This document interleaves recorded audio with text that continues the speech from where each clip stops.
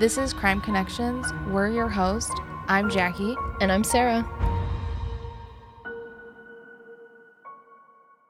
Today we will be talking about a case that is 41 years old this past April. At the time, it got a lot of media from the news. However, after reading about it, I believe this was yet another case that just wasn't taken seriously in the beginning. Now, let's get into it. On April 26, 1980 in Manchester, New Hampshire, Judy Rahn left her 14-year-old daughter, Lorraine Rahn, home alone to go to her boyfriend's tennis game. After Judy left, Lorraine hung around her neighborhood and invited two of her friends over. One was a girl close to her age, and the other kid was a boy, and he was slightly older than her. There are a few rumors that it could be anywhere from 15 to 21. It goes back and forth, but honestly, I couldn't figure out which one for sure because with it being so old, I couldn't figure out. They hung out down the road at the local corner store, the Rosebud Superette, and ended the night at Lorraine's apartment, drinking and just hanging out and listening to music. The Rosebud Superette was right by her apartment and was known to have looked the other way for underage drinking. Judy and Lorraine lived in apartment 6 on the 3rd floor of 289 Mermack Street in Manchester, New Hampshire. Lorraine was a straight-A student at Parkside Junior High School, and she loved to sing and dance, and her dream was truly to become an actress. Lorraine's aunt, Janet Roy, described her as a very outgoing, smart young girl. She was pleasant and happy all the time. We called her our love child because that's what she was. She was just so lovable. It was said that throughout the day, a few of Lorraine's relatives would stop by the apartment just to check up on her, and they reported not seeing anything suspicious, I guess you could say. So around 11 p.m., she was back at the apartment drinking and hanging out, and around this time was when Lorraine's girlfriend supposedly went to bed. Now, around 12:30, Lorraine and her male friend were sitting on the couch in the living room, and they heard some noises outside in the hallway. They assumed it was her mom and her boyfriend coming back from the tennis match, so the boy left from the back door of the apartment. The boy was quoted saying that he had heard Lorraine lock the door behind him before he had even left. A neighbor did come forward later on saying that they also heard voices, and they said that they had heard the voices, and then they thought they were going towards Judy and Lorraine's apartment, and then they just heard nothing. To be honest, I don't know how much you can take that, just because you can hear voices. I don't know, it could be someone's TV, it could be, yeah, you know what I mean? Like, you don't know how thin the walls and doors in that place are. Yeah, like, I just don't know if he could really tell exactly where the voices were going, I guess you could say. Right. Judy returned home with her boyfriend at around 1:15 a.m. And Judy had noticed the lights in the hallway going up to the door were all out. She assumed maybe a fuse had gone out, but during the investigations, the cops actually had found out that all of the lights were unscrewed.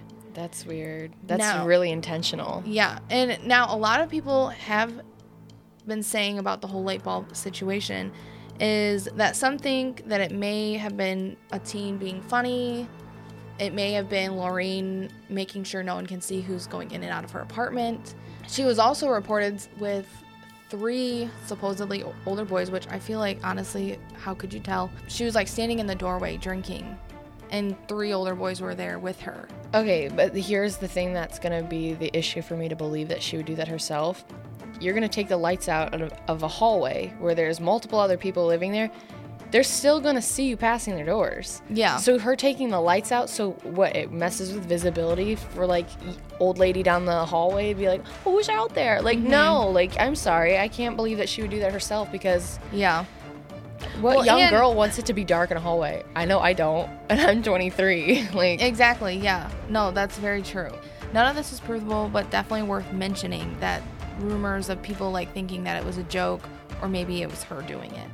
Judy also noticed that when she got home that the front door had not been locked, and that wasn't usual for them. They typically did lock the doors. So Judy and her boyfriend entered the apartment. Nothing seemed out of place.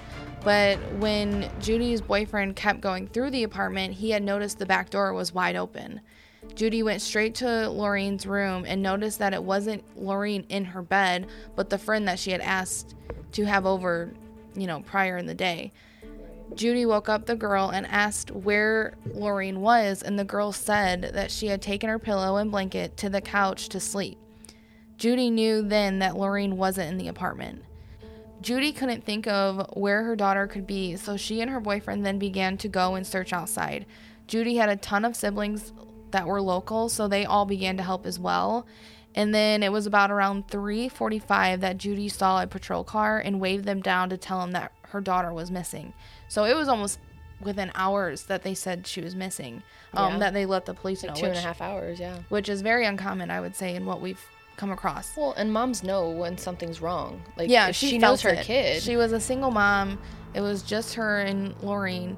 And she mentions even multiple times, like, even on our way home from school, she was running late. She would call her before, because obviously texting was not a thing. She would call her before and be like, hey, Mom, I'm on my way home. I'm running late. I'm sorry. Whatever. I'll be there soon. And unfortunately, the police didn't take it seriously. They thought Lorraine had just run away due to the fact that there was no sign of forced entry in the apartment, and also because she was young. And in the 80s, they did not have any organizations or anything dealing with missing children because it just wasn't common. They always just assumed they would come back. Yes. The police asked her closest friends if they knew anything about her wanting to run away, or if she had talked about it or anything like that, and all of them said no. But the cops have been quoted saying that they don't honestly believe that. They think that someone knows something, they're just not saying it to them. She also didn't take any of her belongings. I mean, literally nothing. The only thing that she took was what she had on her. Yeah, and that also kind of like throws a wrench in, like, oh, she just ran away. She just ran away, she'll come back. Because as a young girl, things that are very trivial mean so much to you. Yeah. So what was the trivial things to her? Was it her, like, makeup, her nail polish, her hairspray, since it was a picture of her dad? Yeah. Because she wasn't close with him, but she could have had that. Yeah. Those issues. So those things that were important to her would have been with her if she was planning on never coming back. For sure. And I don't know any 14-year-old that would just run away with nothing. Yeah, no money. With nothing? Like, come on. No extra clothes. But yeah, like I said, in the 80s, they had not yet established any organizations for missing children. Because of this, cops just didn't take children going missing serious. They always, like we said, thought they were running away and were going to come back. So with that, the police didn't launch a search party at all. Or really investigate it, because they truly believed that Lorraine was going to come back. And which is very sad, because obviously, especially now, within the first 24 hours, that's the most crucial time. Yeah, even sometimes the first few hours. Yeah. Like, it especially for really young kids, especially, like, it just depends on situations, but yeah. Yeah. Back then, you're just like, they'll be back, they'll call. Yeah, exactly. And then parents never got a call or anything, and then, we're telling this story 55 years later. Yeah. Or 41 years later. 41 years later, she's 55. There were a few leads that came in, but ended up not going anywhere, such as an employee from the bus station thought he had seen her, but it turned out not to be her, because they originally saw a older photo of her, which was something else that everyone was saying they were really mad about, because they were showing a school picture, and apparently she doesn't look very much like herself. So it wasn't like a current photo? Yes. Okay, so yeah. How are you supposed to find someone if they... Which is why the bus driver thought he had sold her a ticket, but then he saw a more current, because the police came back and was like, oh, that's not her, no. Okay. See, it's terrible. Yeah. If I were Judy, I would...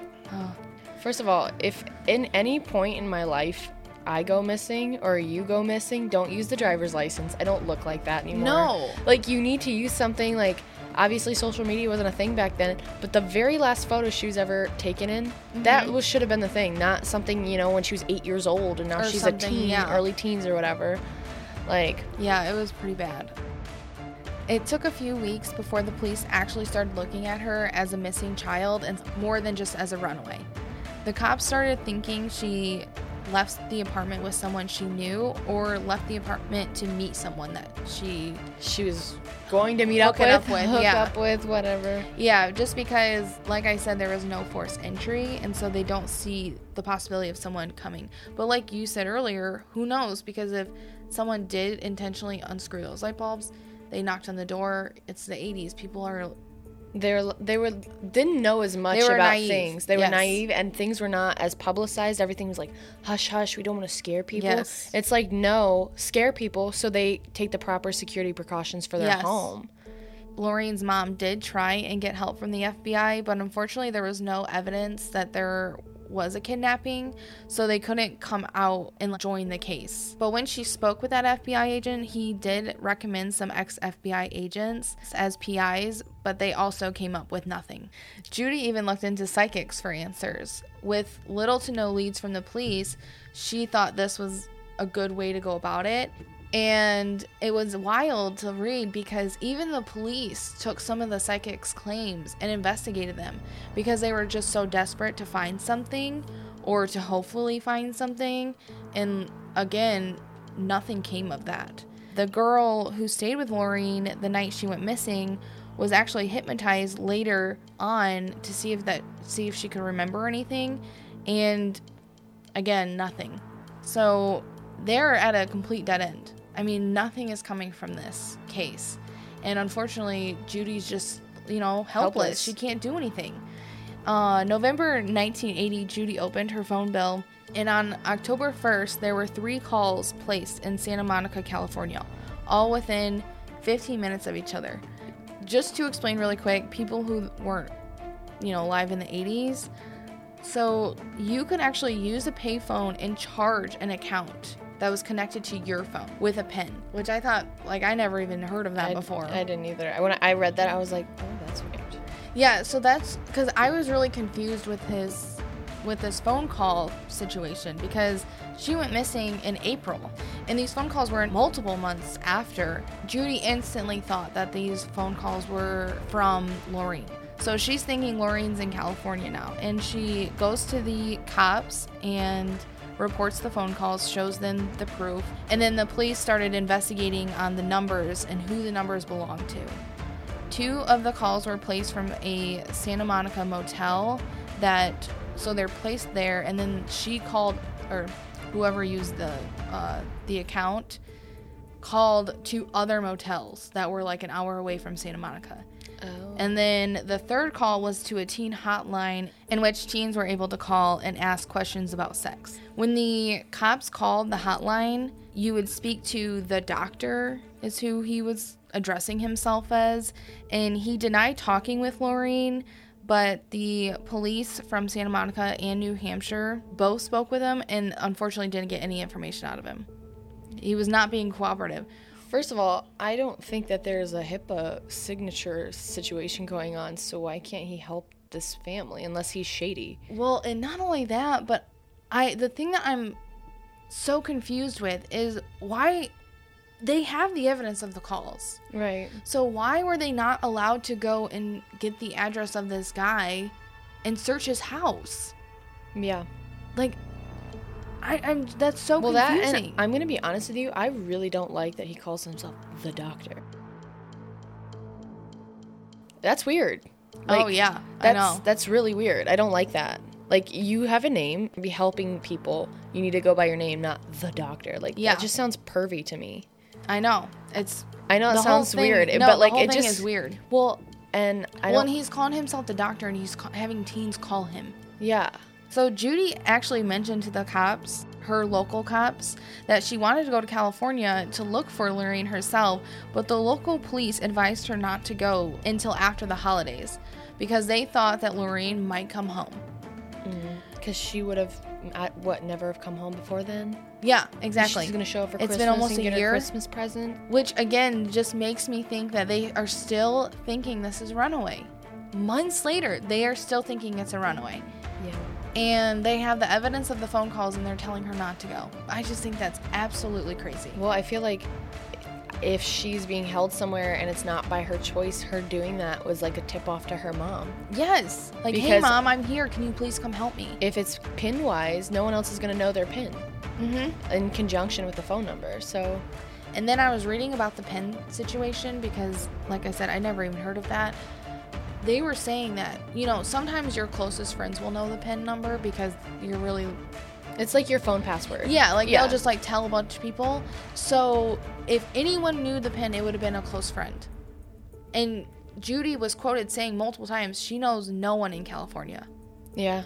Like, at all. And I'm sure if it was one of her, like, close friends, they would have been like, hey, sorry, I used it. I used it to call the pervy doctor. Yeah. Okay, maybe they wouldn't. Maybe they wouldn't say that they were calling to get sex education from a stranger on the phone. Weirdo, yeah. But I feel like she would still be able to, like, pin down, okay, I know this was my daughter's friends, and none of them have moved here, so. Mm-hmm. Yeah. Or run away, or, you know, whatever. Judy was also quoted saying that if she hadn't heard anything by Christmas, she would just go to California by herself because she was, you know, probably sick and tired of waiting. Yeah, she's getting and impatient. Nothing happening. Mm-hmm. Judy knew that ever since they had lived in Miami when Lorene was younger, that Lorene truly loved the warm weather. And the possibility of her going to California was very likely.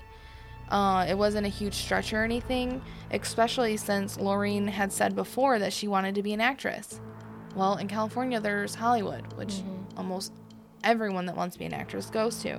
But even if that were all true, Judy couldn't believe that her daughter would have gone this long and just never called to let her know that she was okay. Yeah. Around Christmas, Judy began getting silent calls around 3:40 a.m. The phone had call forwarding to one of Judy's sisters, and when it was answered, the person on the other line would listen for a few seconds and then hang up.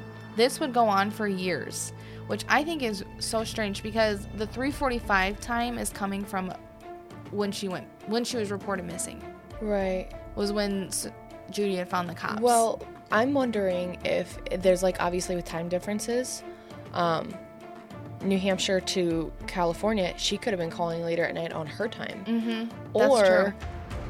What I'm thinking is a little more sinister is maybe the person that did this to her, that may have kidnapped her or hurt her in some way, is trolling the mom because they do that to get, like, off on it. Aroused from it, yeah. And, you know, the other thing that I was very confused about is with all of these calls, why were the cops not looking into them? Well, yeah, you can trace them. And then you can be like, oh, okay. But I don't know what the technology was in the 80s. I feel like you could at least figure out what the phone number is and what it's connected to. Right. Because every phone number is connected to someone, you know, to an account. So is it a hotel? Is it a payphone? Is it someone's personal landline at their home? Yeah, because I'm curious with Star 69, because that was a thing. Yeah. And I'm assuming prank calls and things. Yeah, I'm assuming the person was calling with something along the lines of that, so that their phone number couldn't be traced. But you would think, which I don't know for sure, obviously, that a cop would be able to, like, figure that out. Well, and I feel like even if you Star 69 like a normal, like if I would prank call you, you're not going to know. But if you submit those tips to the police officers, they can do, like, reverse stuff.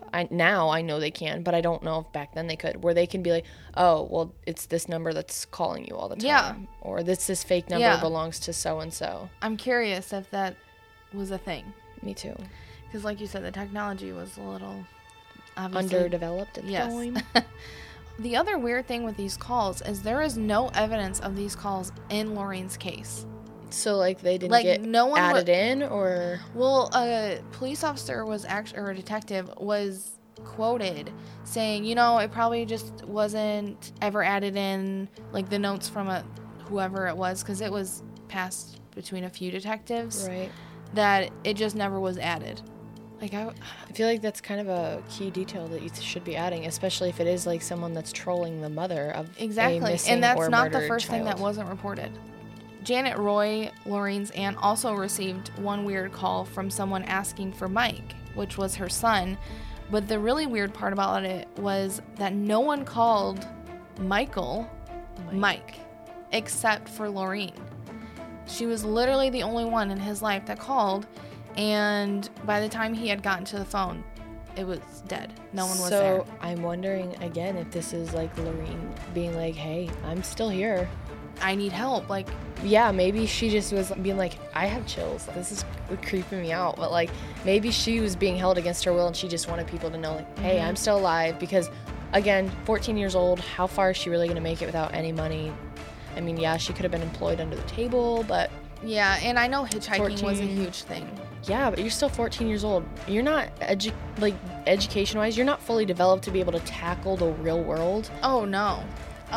In 1981, there were some reported sightings of her, but nothing was confirmed. Someone even close to her actually reported seeing her in Boston, but they found the woman and it was not her. Her dental records have been sent across the country, to Jane Doe's and things like that, and nothing has turned up. Judy will even actually get calls, and they'll ask her to come and see if they can identify a body.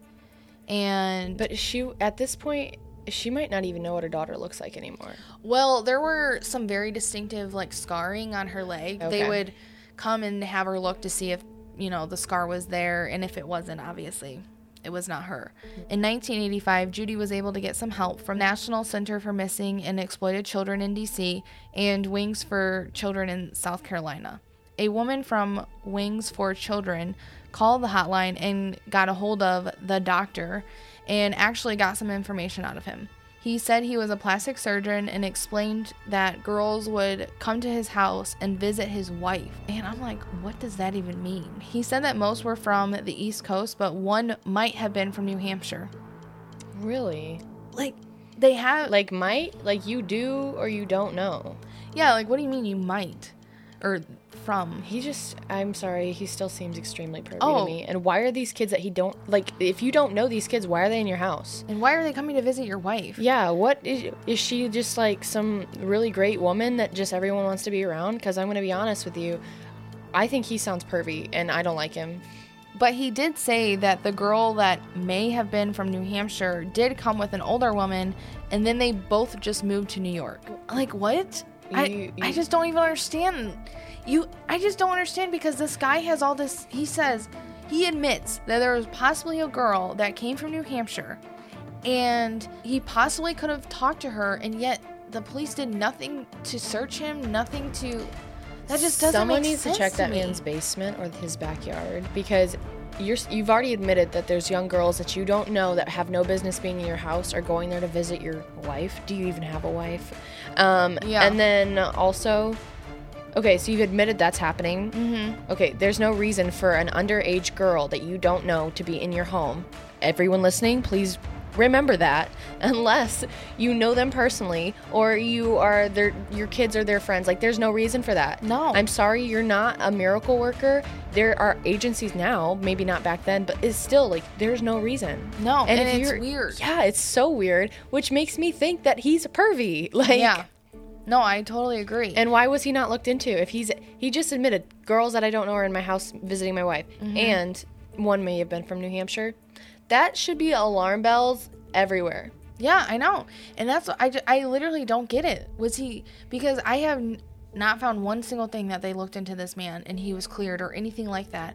And I feel like he's giving you the evidence to search his house. Yeah, he's saying just enough to keep himself involved but not get himself in trouble. And that is what we've seen it in tons of other cases. You want to be involved just enough that you don't get in trouble, but you still want to be a part of it. Yeah. And then they're the ones that actually did it. So someone needs to look into him if he's still alive. And he actually did give the name of the woman that moved to New York. Her name was Annie Sprinkle.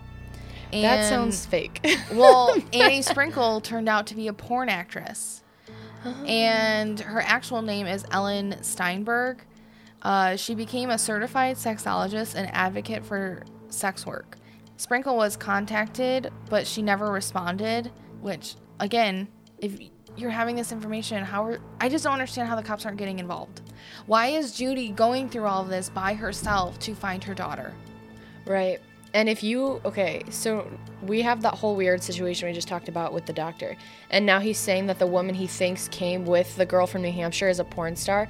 That literally ropes me right back into my original thought that maybe whoever kidnapped her was involved in the child sex ring at the time. And that if we really looked into way back when's, child pornography, are we going to find Lorene in these videos? Yeah. Because that's what I'm thinking, in my head. No, I agree. Obviously, no one go look for child porn, please.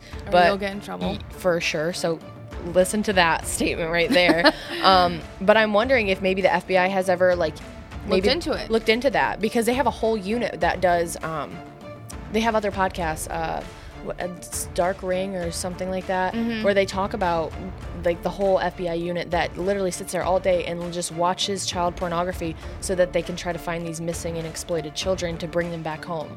Yeah, and also I would assume they have like a face recognition type thing. Yeah, absolutely. So I would be very curious to know if they've ever tried doing that. Yeah, I mean, you already have her maybe hanging out with a porn star that's taken her from New Hampshire to California, all the way back to New York. Why is she being bounced all over the United States? Yeah. If you were meant to move to New York, you would have just hopped on the little train and go to New York. Yeah, why did you go to the doctor? Because he probably had to vet her to see whatever weirdness he wanted to go on for her to be part of his porn. Ugh.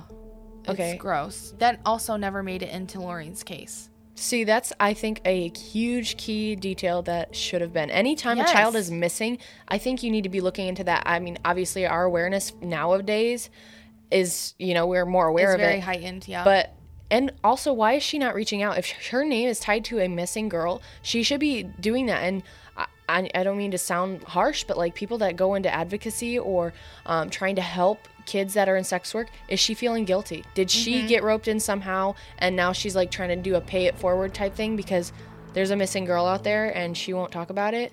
And I'm not saying that maybe that's the case at all. I'm not saying that, but it is something to look into. Another thing that I would like to mention is reading about the cops going and investigating psychics' claims, or, I don't even know what you would call it. But you're going and investigating that. But you're not. But you have a man telling you that he saw, or that he possibly met with someone from New Hampshire. And you have a call to his phone from Judy's account. And you're telling me you don't go look into that? I don't understand it. It like literally doesn't make sense to me. That really bothers me because it's just one of those, it's another one of those things where it's like, let's sweep it under the rug because it makes people uncomfortable. And the cops saying, or the detectives keep repeating, well, that never made it into the case, so it wasn't looked at. Why was it not made it in? How did it not make it into the case? You know what? Who didn't put it in? Who didn't put it in? And this is the thing that I always love to say. Turn it into your own kid. Turn it into your niece, your nephew, your little cousin. It would get looked into. Yes. So every person that investigates crimes like this, you need to think, what if this was my family member? And I guarantee you the results for a lot of these cases would be changing. Oh, yeah. I totally agree. And going into that, the boy who was with Lorraine the night of her disappearance actually committed suicide. He left a note saying he just couldn't take it anymore, which some people take as him being guilty. Some people take it as he knew more than what he was saying. In my opinion, I think he was being blamed for something that he didn't do just because he was at her house. Yeah. And, sometimes people just feel guilt because he was probably thinking, if I would have stayed longer, if I would have done this or this, exactly, she'd still be here. It's like survivor guilt. Yeah. Which I feel really sad for the kid because whether he knew something or not does not mean he deserved to die. Right. And I feel like if he was on the level of I'm going to kill myself, at that point he would have already told someone something, I agree, or left a note saying what he knew. Yeah, because I feel like it's more of survivor guilt, exactly. Yeah. In 1986, Judy went to California to look at the motels from the phone calls, and she actually found out that the motels may have been used by Dr. Z, who was known as a child porn king. There isn't much on Dr. Z or, whatever happened to him because, again, he was not looked into. Which, shocker. That doesn't surprise me because I feel like half the things that should have been looked into were not. And I know how I'm going to spend my next layover. I'm going to look into Dr. Z. Yeah, I should have actually done more research because I would love to know where he is. Maybe our next podcast will do like a little recap type thing. Lorraine's childhood friend Roger got a call from a girl who said her name was Lorraine or Lori, but he wasn't home, so his mom had answered and she wasn't exactly sure on what she had said. The girl on the phone claimed to be an old girlfriend of Roger's, which they actually did date when they were like 12, but I mean, still worth mentioning. I still hold on to some things that when I was 12. So. Yeah, I mean, I would still, especially at 14, you're still going to say, well, we dated, you know? Yeah. And yet again, that phone call was never looked into. I don't know, all the phone calls are crazy to me. And a lot of people are thinking they're just trolls or whatever. But some of these phone calls, they said things that no one would know except family. Yeah. Like the Mike one. That one specifically. Yeah. I don't know. It's just, why were things not looked into in this case as much as they claimed they did? But the biggest things in this case, to me, are the calls, Dr. Z, the doctor, and this Miss Sprinkle person. Like, they all should have been looked into and vetted, but they were not. Yep. Ugh, it just makes me mad. Right. And another thing that I'd like to mention is when I was reading about this, is the girl that had stayed the night, she said that, she might have gone to the couch to sleep with a pillow and blanket, but then was later quoted that she was like, you know what, I retract everything I said. I was so drunk, I don't remember anything. So a lot of people think that possibly she knows more than what she's saying. Well, yeah, and also it's like, I mean, it's totally, like, plausible. Like, they hear someone coming, and so the boy runs out. They don't want to get him in trouble. She doesn't want to get in trouble. She locks the door real quick and hops on the couch and acts like nobody was there. But how did the intruder get in the door? If there's no forced entry, did she let that person in, or is it someone that had access to the house or the apartment? Because she could have went up, and I guess maybe they unscrewed the light bulb, and she looks out like the peephole or whatever, thinking and can't see, and so opens the door. Yeah, and opens the door. They come in, and then they go out the back door, so neighbors can't see the person taking her away. Yep. Yeah. So like, that's definitely a possibility. But why would more her friend, believable? Yeah, and then her friend like says that, and then later was like, "Oh no, none of that happened." Like the investigators would be able to tell right away if she's drunk, and then that would kind of skew her. Well, in the reports it says the mom could tell she had been drinking. Oh, okay. But that girl, the same girl, did actually describe what she thought Lorraine was wearing before she had went to bed, and it was a white V-neck sweater, a blue plaid blouse with jeans, and brown shoes. She was also wearing a silver or blue necklace and a heart-shaped golden ring, which people argue that what she was wearing doesn't sound like night attire, like as in PJs. Right. Like she maybe was going somewhere. Yes, and so there are 3 points to that in my opinion. One, Lorraine's friend went to bed before Lorraine did. Right. So if she went to bed, later, she could have changed. Yeah. Easily. And she, like her friend's sleeping and she's hanging out with this older guy or this guy in general, she wants to look good because we don't know if she likes this guy. So she's wanting to look good. Who wants to hang out with a guy if you're trying to make a good impression in their PJs? Especially in the 80s. Like, you're not doing that. Maybe Netflix and chill time this time, but that's not what they did back then. Yep. And then another thing to mention is Lorraine's friend was so drunk that she retracted everything she had said.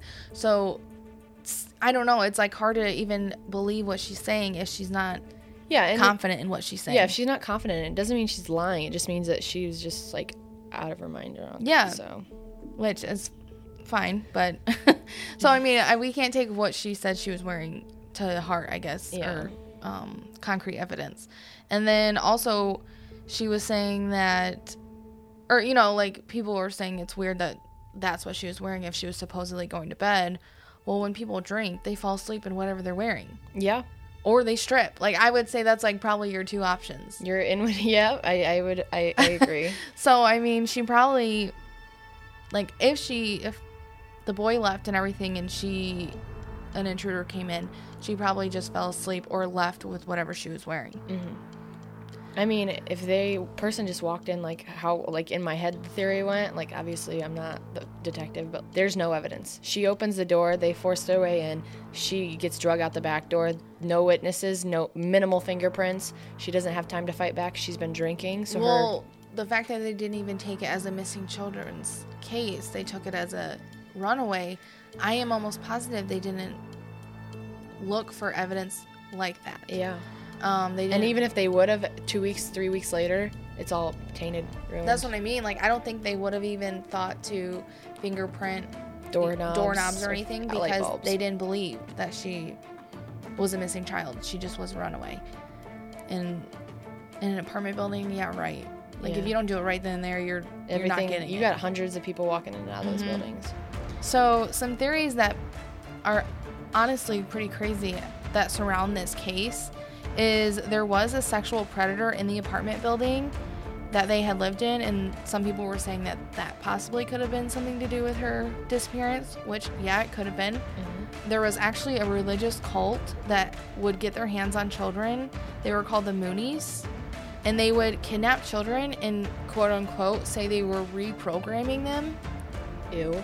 And I don't even know what to say about that.